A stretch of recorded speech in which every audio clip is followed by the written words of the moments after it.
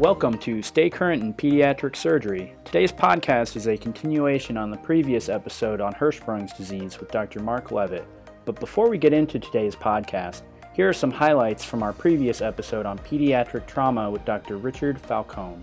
Previously on Stay Current. Rich, can you take us through the standards of care for C-spine management? The ultimate risk of injury is actually pretty low. And a C-collar is often a useful adjunct that gives you time. Okay, so I would like to repeat this because I think this is an important point. If they have any tenderness at all, or you don't think you could trust your exam, then you get an AP and lateral film to make sure there's no bony injuries. And going along with that theme you said before, keep them in the collar and re-examine them the next day. And that the only time you should be getting a CAT scan if there are hard signs of a spinal cord injury or any neurologic spinal deficits. Is that right? Correct. In a child with a head injury, how do you decide when to work them up for non-accidental trauma? And your mechanism was something that was not witnessed publicly. We get skeletal survey and get our social worker to evaluate the family. Rich, what's the role of angiography for solid organ injury in children? And I think there's no good evidence, and in those small kids, you actually may be putting them at more risk of an injury from angioing them or from knocking out most of their spleen anyway and losing any benefit of not doing the splenectomy in the first place.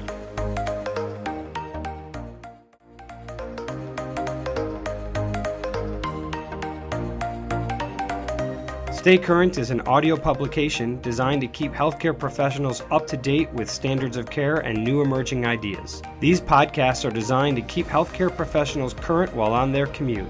Stay Current is created and edited by Todd Ponsky and Nicholas Bruns in partnership with GlobalCast MD and is recorded and produced at Akron Children's Hospital in Akron, Ohio.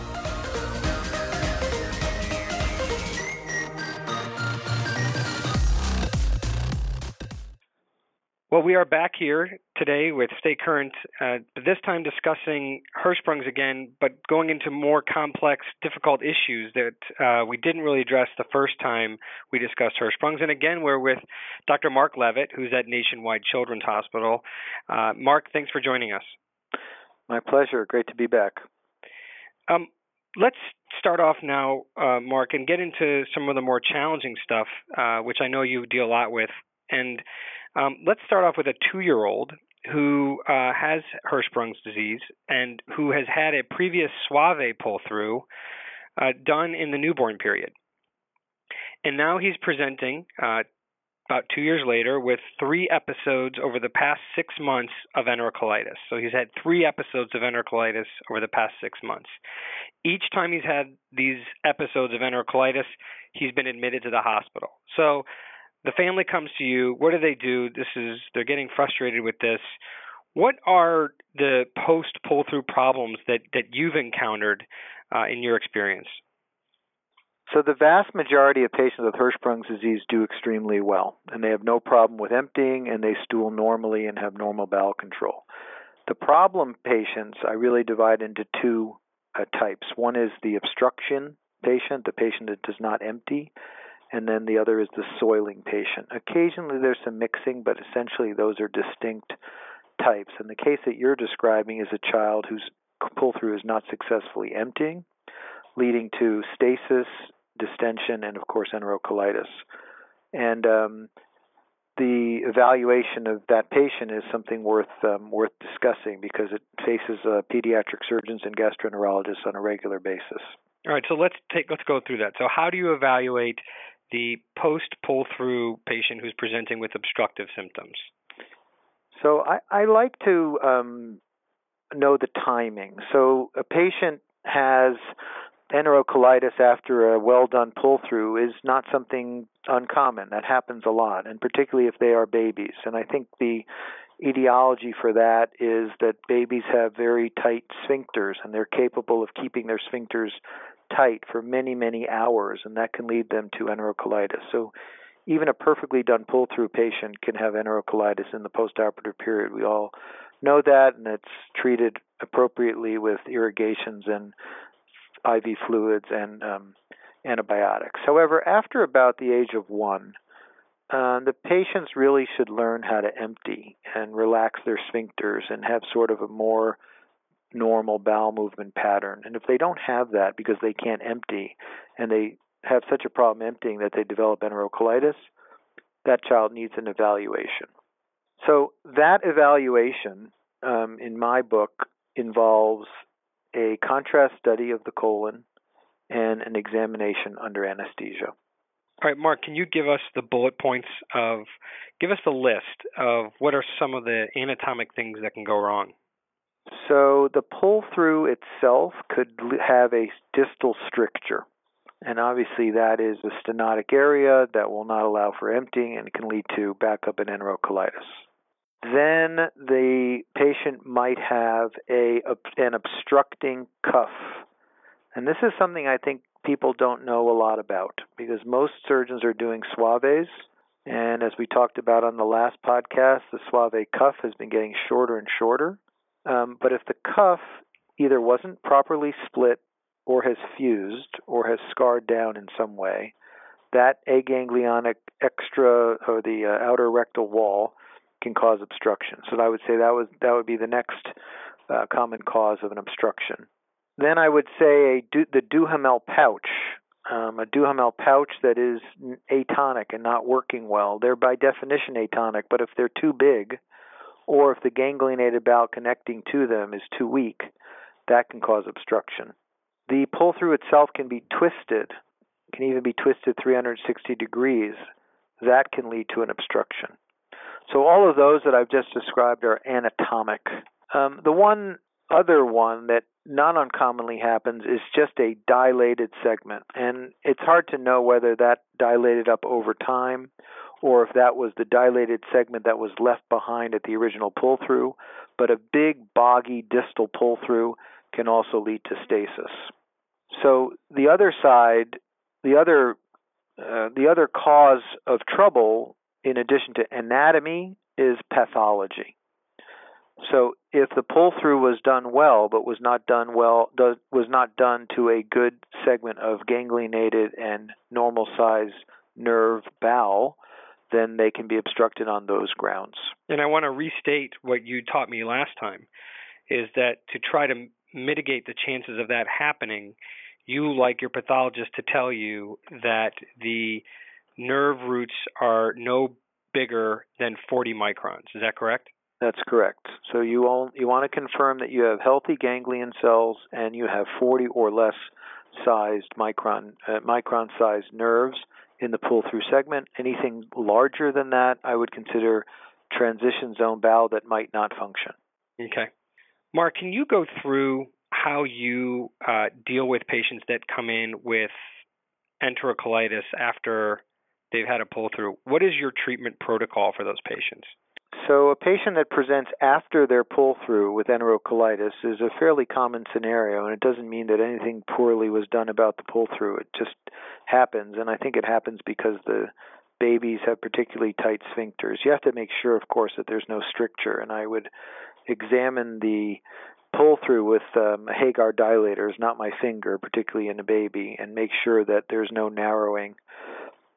But if it feels good and the anastomosis feels good and they still have enterocolitis, that patient needs hydration and intravenous flagyl, metronidazole, and then needs irrigations. And obviously that first passage of the irrigation tube needs to be done by someone who understands the surgery and can gently insert it. Usually that slides in very smoothly, particularly after 3 or 4 weeks following the surgery, and then the parents can learn how to do that from the nurses as the patient gets better from their enterocolitis. So that would be my treatment protocol, is to give them intravenous fluids, intravenous antibiotics. Metronidazole seems to be the most effective, and aggressive irrigations 2 or 3 times a day. And about 10 cc's per kilo, or? Yeah, so you can give 10 to 20 cc's into a large Foley, like a size 20 to 22 Foley, and then let it drip out, and then put in another 10 to 20 cc's and let it drip out, and move the tube so that you're essentially washing the inside of that colon. So you need to relieve the distension, and it should be a gratifying experience, and you should feel like you're making the baby better. And if you're not succeeding in doing that, then you're either not doing the irrigations correctly, or the tube is not getting in high enough. Maybe it's not able to reach that high, and that's the patient that might be particularly ill, that you can't get better with irrigations, that may need a ileostomy. Yeah, and I want to direct the listeners to the previous podcast where we went into more detail on the technique for rectal irrigations, and this is the same. Why not use oral Flagyl or oral vancomycin or even rectal antibiotics? Actually, Flagyl given in the irrigant does work, but of course then most of it gets irrigated out. Oral Flagyl works with the same efficacy as intravenous Flagyl, but usually the child isn't interested in eating much or is even maybe vomiting, and Flagyl is pretty nauseating. So if the child is able to eat and is doing better in the improvement phase of the enterocolitis, of course you can transition them to oral metronidazole. Okay. Yeah, I always thought that I don't know for sure, but I always thought that the IV Flagyl only had 30% efficacy as the oral because you had to wait for biliary excretion. But I actually don't know that that's true. So it's actually, what's interesting about Flagyl is it has the same efficacy IV or PO because in both cases it is excreted in the bile, right? Which is very relevant. So if you have a patient, for example, that has colitis from, let's say, from C. difficile, slightly off topic, in the colon, and it's a colon that's diverted with an ileostomy, Flagyl will not work in that situation because you're not getting any of the Flagyl into the colon because it's coming out the ileostomy. Right. So in that patient, you need to give enemas with vancomycin. Mm-hmm. Okay. So back to the patient, you just explained basically the bullet points that there are in these patients that have recurrent episodes of enterocolitis that last for more than, I guess let me ask you, what would be the normal expected period of episodes of enterocolitis? So I think a patient can have maybe 15 to 20% of patients after pull through is what the literature would say can actually have an episode of enterocolitis within the first year after their pull through. But I believe that after a year, they probably ought not to be having enterocolitis anymore. And if they are, it's really your obligation to seek an anatomic or pathologic explanation for that. And to reiterate that, you take these patients, you'll do a contrast study, and then you'll take them to the operating room for an examination under anesthesia. Yeah, so let's go through what we look for on the contrast study first, and then we should talk about what we look for on the examination under anesthesia. Perfect. So on the contrast study, we are looking for the anatomic causes that I've enumerated. You should be able to see a cuff. You can see an indentation. I particularly focus on the presacral space. The pull-through ought to hug the sacrum, and sometimes it's sort of diverted forward by some space-occupying mass, which ultimately turns out to be a cuff. You should be able to feel that on digital exam as well. And I want to make sure we're very clear here in the words we're using. So when you say you should be feeling it, you mean if it's a problem, if it's there, you would feel it. In a normal, correctly performed operation, you would not be feeling it. Is that correct? Yes, I would say that's correct, and particularly in a problematic patient, that may be the explanation. You may see an indentation of the pull-through on its posterior aspect in the presacral space, and in addition, you can often feel that on digital rectal exam under anesthesia. Okay. And that is something that a lot of clinicians don't know about. As I said, most surgeons out there are doing Suave, but as we spoke about on the last podcast, I believe that those Suaves are becoming more Swenson-like, and I think there are more and more Swenson enthusiasts. But the Suave long cuff situation, and there are thousands of children walking around with that anatomy, if that patient's doing well, great. If that patient is not doing well, it may be the cuff. Because by definition, the outer wall of the rectum is still there, and it's, of course, aganglionic, and it sets up what I consider a physiologic obstruction. You can see that on the contrast study. Okay. The contrast study, of course, can also show a stricture with a dilated segment above. The contrast study could show a twist of the pull-through. That you got to look for. The radiologist has to be fairly savvy and note that there's sort of a narrowing even in the oblique and it's on every single image and doesn't distend. The contrast study can show a large Duhamel pouch, and the contrast study could show a dilated distal segment, which is another possible cause of things not moving through. Is there a special way when they're doing the contrast study, because I imagine it may be difficult to see evidence of that cuff indenting if they're putting the catheter in past that point? Do you look for it on the emptying part of the exam? Yeah, exactly. You need to be savvy about removing that tube and let them empty, and you make sure you have a good lateral view. I always look at the lateral view. Okay, good tip. Okay. So for the examination under anesthesia, I obviously, and we anesthetize the patient. I put the Lone Star retractor on the anus at the skin level, and I inspect for several things. First, before I do that, I do a digital exam and feel if I can feel a cuff, if I can feel a stricture, if I can feel a spur in a Duhamel. I didn't mention that before, but that's something you need to know, is the Duhamel wasn't well mated into making two lumens into one. There may be a spur between the two lumens that can cause obstruction. And I want to inspect the dentate line. I want to see if the dentate line is intact. This is relevant for our discussion about continence, because that's an important area of anal canal sensation. So we talked about stricture. We talked about cuff. The cuff, by the way, I will use my fifth digit, and I will feel along the hollow of the sacrum. And you feel this rubbery, sort of thick rubber band structure that goes around the pull-through, outside of the pull-through. And it's really important to get good at feeling that. A lot of people have done rectal exams on patients that I have seen and said it was normal. And then I put my finger in and I feel a very obvious cuff. So you got to put in your mind's eye what is outside of the pull-through. And this is really important, particularly for gastroenterologists who are used to visualizing colons intraluminally with scopes. This is not something you'd ever detect intraluminally. It's outside of the pull-through. Mm-hmm. You can't really feel a twist on exam. It's mostly a contrast study issue. And then we take a biopsy and make sure that biopsy is above the dentate line by about 1 centimeter to make sure that the pull-through segment was done with good ganglion cells and with normal-sized nerves. And because this diagnosis is so critical, we will send it for permanent section. I don't depend on frozen for this redo situation, and I want my pathologist to tell me about the quality of the nerves and whether or not the quality of nerves as far as their size and whether, of course, there are ganglion cells present.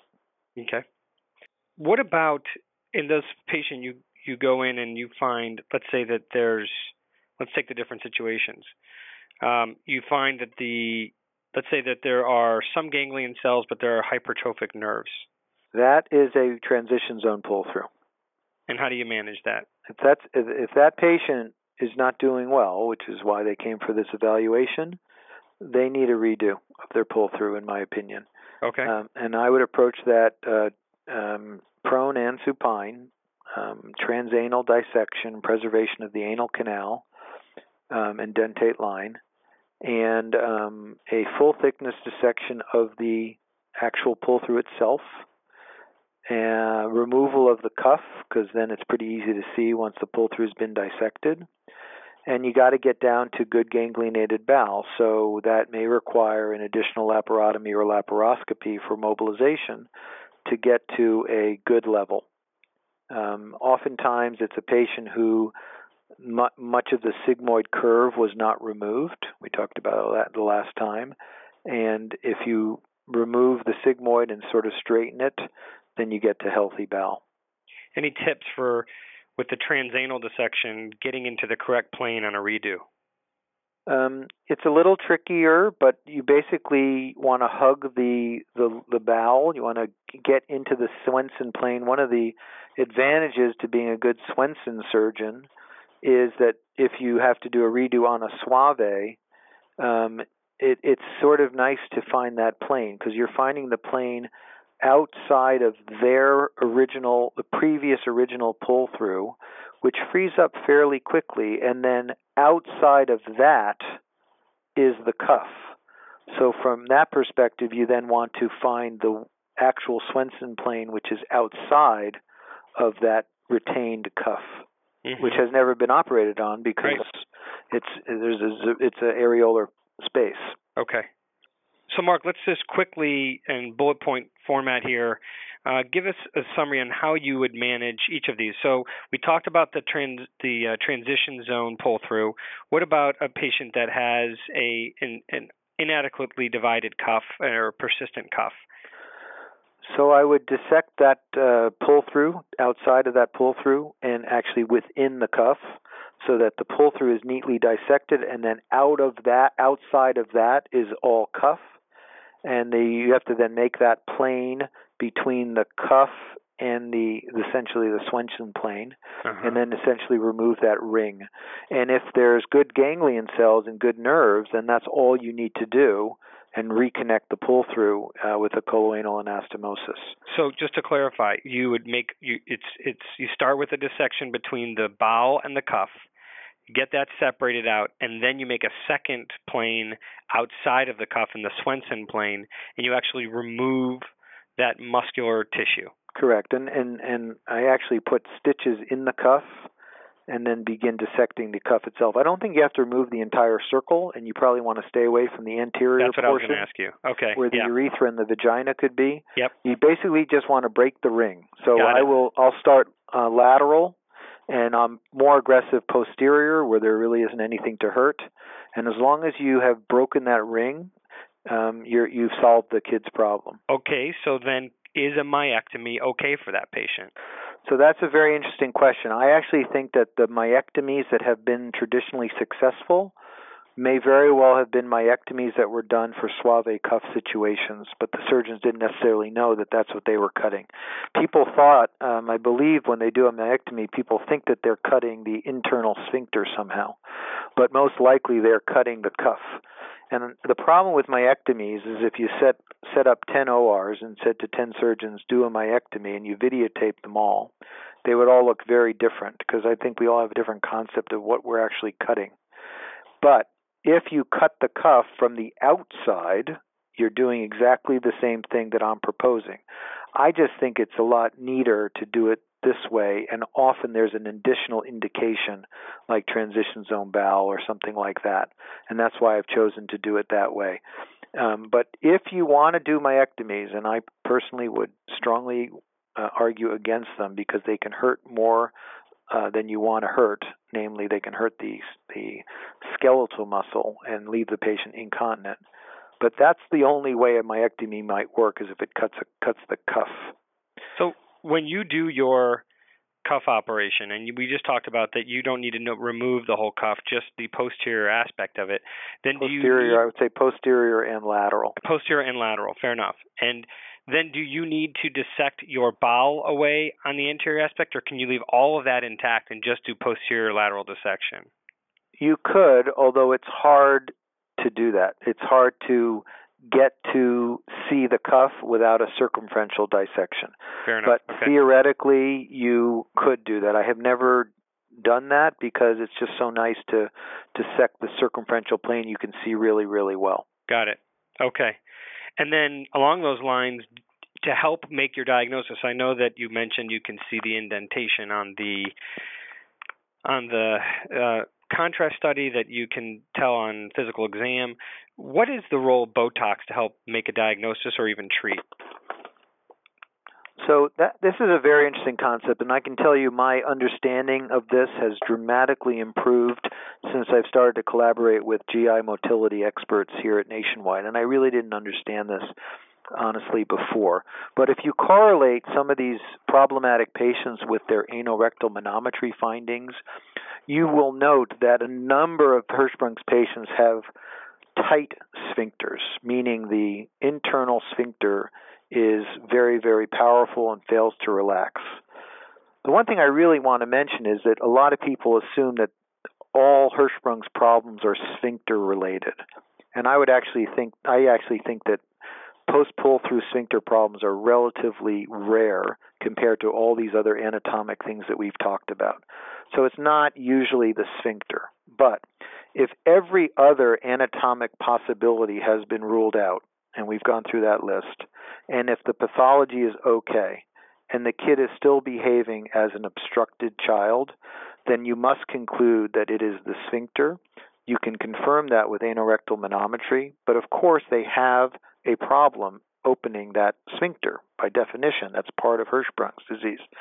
They ought to learn how to do that better over time. So this problem is relatively rare in the child that's over 1 year of age. Mm-hmm. But the child that's having enterocolitis episodes with no anatomic problem, that is a child that I would BoTox. And what BoTox does is essentially is a temporary myectomy.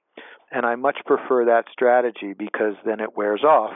And by the time the kid gets a little older and learns how to coordinate their stooling with their sphincter relaxation, they no longer need it. Whereas a myectomy is permanent and can lead to permanent harm and incontinence. I'd much rather do a series of BoToxes than any myectomy because eventually the kids figure out how to poop properly. Huh, that's interesting. I never realized that, because it seems to me it's just a very temporary fix, but no, they overcome it. In fact, we often will try to coordinate in the kid that's sort of learning how to do it. If you BoTox them, and then at about 4 to 8 weeks later, you start hitting them more aggressively with laxatives, they can't hold it in as well because of the BoTox, but they have a little bit of tone back because the BoTox is wearing off, and then they sort of learn how to have an appropriate bowel movement pattern. So, but wouldn't BoTox also give you relief if it was a cuff problem?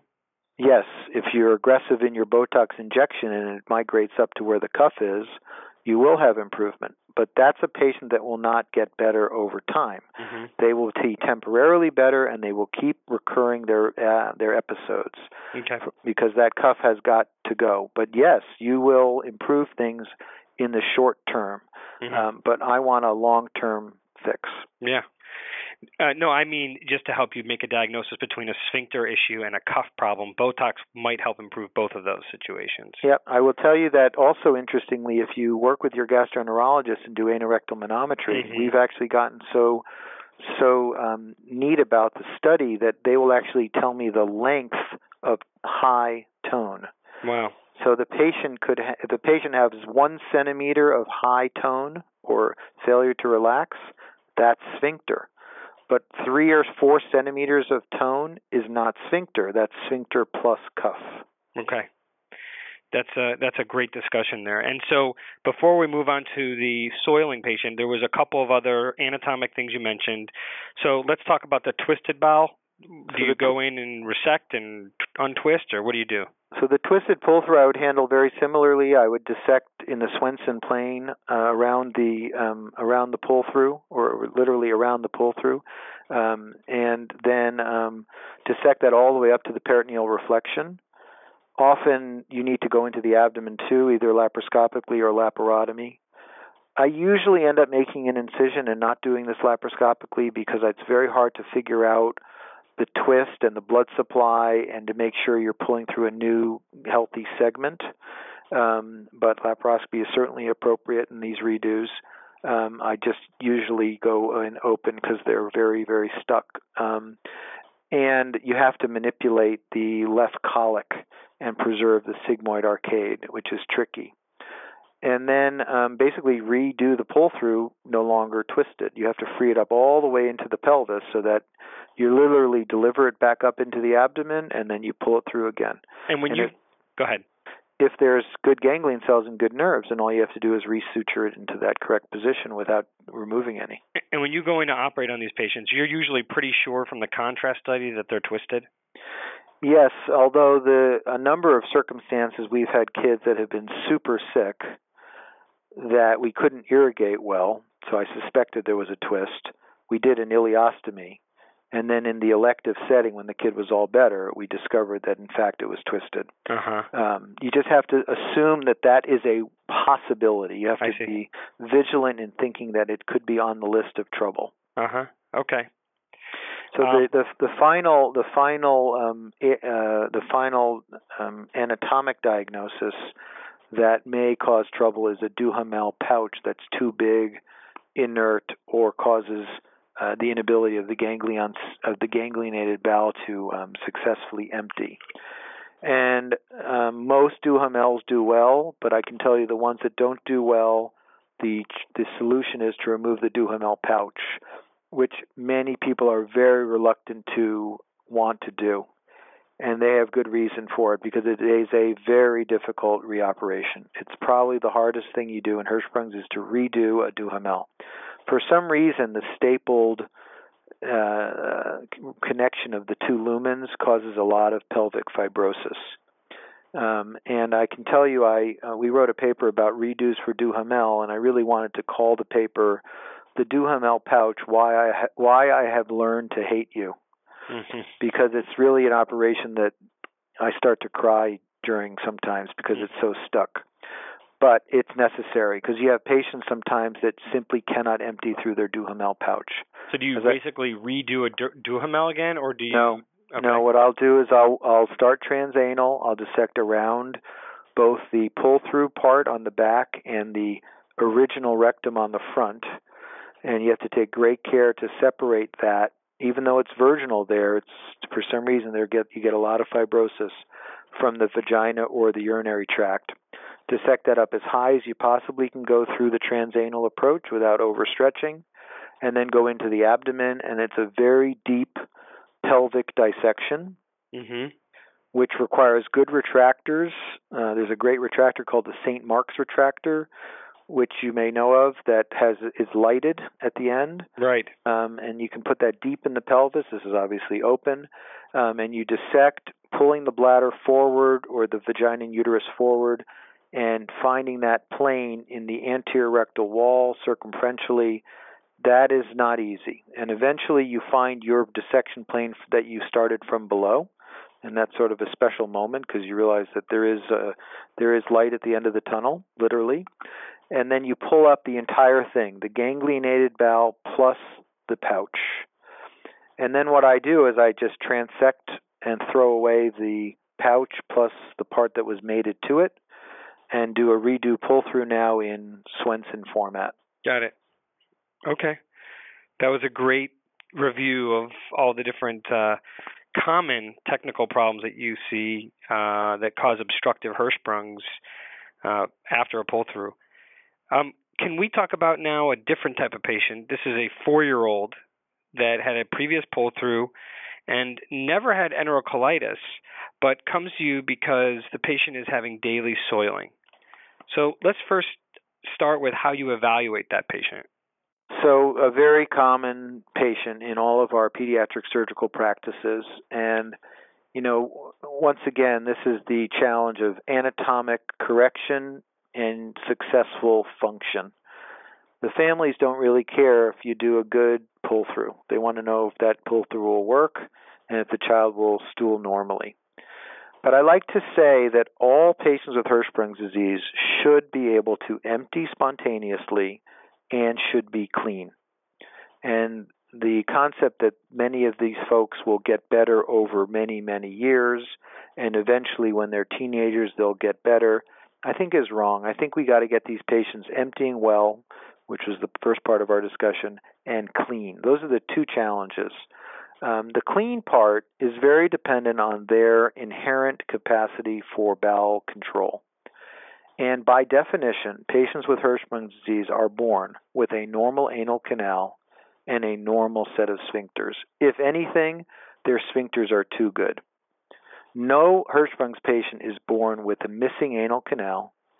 No Hirschsprung's patient is born with a weak sphincter. However, many, many soiling Hirschsprung's patients have both of these. And unfortunately, the only possible conclusion is that those are iatrogenic. And the way that happens is that the surgeon started the transanal dissection too low and invaded the dentate line. And essentially, there's no dentate line left. And you see these pictures of, these patients who have essentially the colon and anastomose to the skin that looks essentially like a anoplasty and anorectal malformation. Right. That's not Hirschsprung's disease. Hirschsprung's disease is not supposed to look like that. Right. And then the other problem is the patient has been overstretched. and that is a relatively more recent phenomenon. It was common with the aggressive transabdominal laparotomy deep pelvic dissection. Now it's happening again with a too aggressive of a transanal dissection, which is why laparoscopy is beautiful, because it avoids a lot of the deep transanal work. But if they have been overstretched so the surgeon could see, you may see a patient who sits there with an open anus even when they're awake. And that's a destroyed sphincter. Now, you can objectively assess that with anorectal manometry, and you can actually see that the sphincters are weak. And that obviously came from the actual pull-through itself. So when I evaluate a soiling Hirschsprung's patient, number one responsibility is to figure out what was the original surgery, be it Suave or Duhamel or Swenson.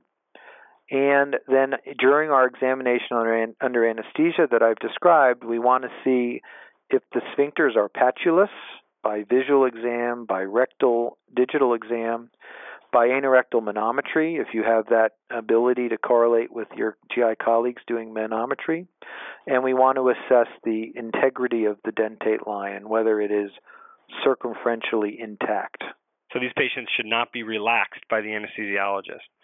Well, I like to watch them when they're awake, and as they're going off to sleep is a great time to do a digital rectal exam. And if they're able to squeeze your finger, then they have good sphincter tone.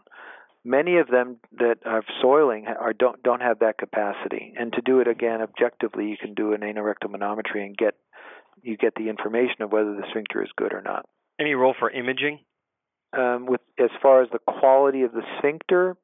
Well, no. Just in imaging in the workup of a patient who's soiling. Yes, I always do a contrast study. I would say any problematic Hirschsprung patient needs a contrast study and an examination under anesthesia. Okay, great. So the contrast study findings that you're looking for in the soiling patient is the pull-through narrow or dilated. Okay. And I sort of use the contrast study as a poor man's colonic manometry. So if the patient has a narrow, non-dilated pull-through, then they may be soiling because they're hypermodal. And if they have a very dilated pull-through, they may be soiling because they're hypomodal. So then, based on whether they have an intact anal canal and sphincters, I make the assessment of whether they have good potential for continence. So the scenarios are as follows.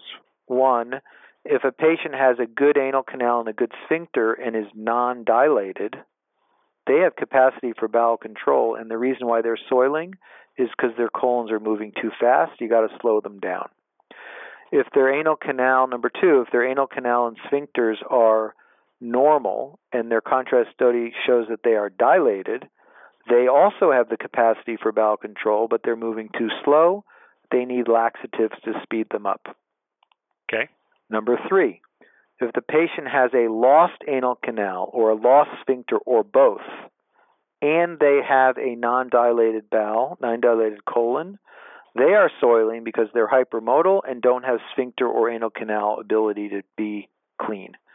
That's a patient who needs an enema program. A very small enema probably will do the trick, and treatment for hypermotility with constipating diet, loperamide, Imodium, and a water-soluble fiber. And the enemas are to keep them socially continent? Correct. Okay. And the fourth scenario is a patient who has a destroyed anal canal and sphincter or both, and a dilated colon, and that patient just needs a larger volume enema and doesn't obviously need any treatment for hypermotility. And those are the patients, those last two categories, who are fecally incontinent on the grounds of anatomy. Now, we're used to evaluating such patients from a fecal incontinence point of view in anorectal malformations, and we know that those patients sometimes are not continent because of anatomy, but it's often because they weren't born with good sphincters, and they certainly weren't born with an anal canal. But Hirschsprung's disease soiling is different, because Hirschsprung's disease soiling, patients ought to have a good anal canal and a good sphincter, and if they don't, it had to have something to do with the surgery. Right. And so I want to just make sure I understood the four categories, or a better way of saying that is I want to make sure I understand what are the four reasons why someone would be soiling after a Hirschsprung's operation. Number one is that they have a normal anal canal and sphincter control, but a hypermodal colon that needs to be slowed down with Imodium.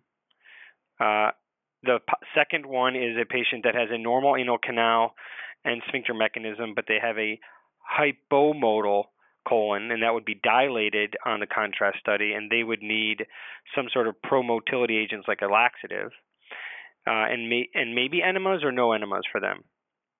Well, if a patient has the capacity for bowel control with good sphincters and good anal canal, they just need the right medical regimen. I will sometimes give them an enema program as a bridge, meaning to get them socially continent, make them feel good about themselves, get them into normal underwear, but in short order in the next several months, try them on laxatives and they should succeed. Okay. So we have the hypermodal colon, we have the hypomodal colon, we have a lost anal canal and sphincter mechanism, which you treat with low volume enemas. That's assuming that they don't have a very dilated colon. And well, your first question in a soiling patient is, do they have the capacity for bowel control or not? Okay. I think frankly any patient with fecal incontinence, you need to ask that question. If there's a patient who walks into your office and their complaint is soiling and they have had a myelomeningocele, they likely do not have the capacity to have bowel control, even though their colorectal anatomy is perfectly normal. Okay. So in Hirschsprung's disease, the capacity for bowel control is determined by whether or not their sphincters and anal canal are intact.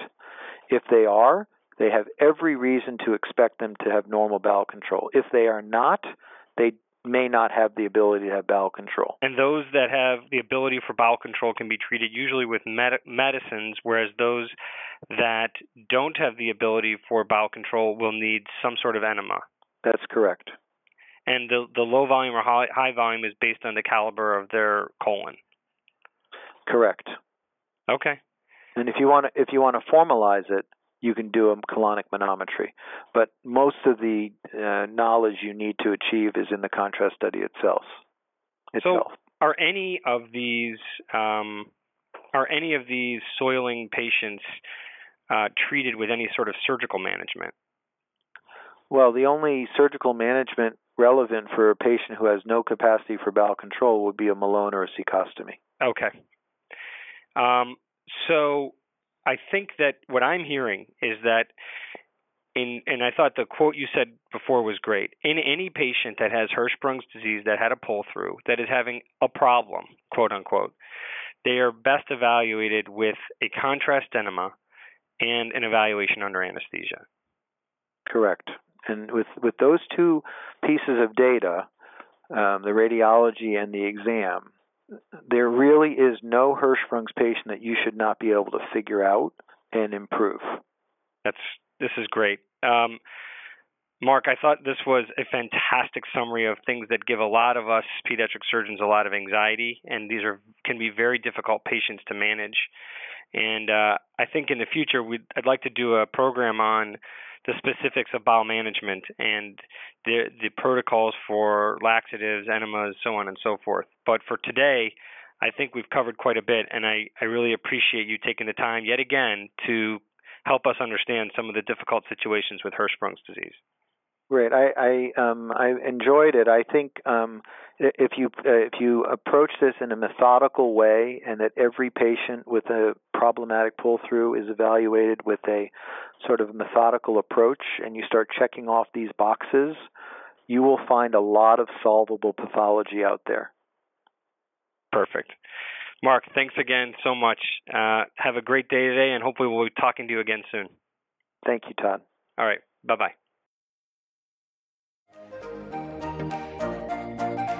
We hope you enjoyed this episode of Stay Current in Pediatric Surgery. Download the GlobalCast MD podcast app to receive notifications when new podcasts are released and to send comments or questions to other listeners or faculty. Also, subscribe to the GlobalCast MD podcast. We'll see you next time.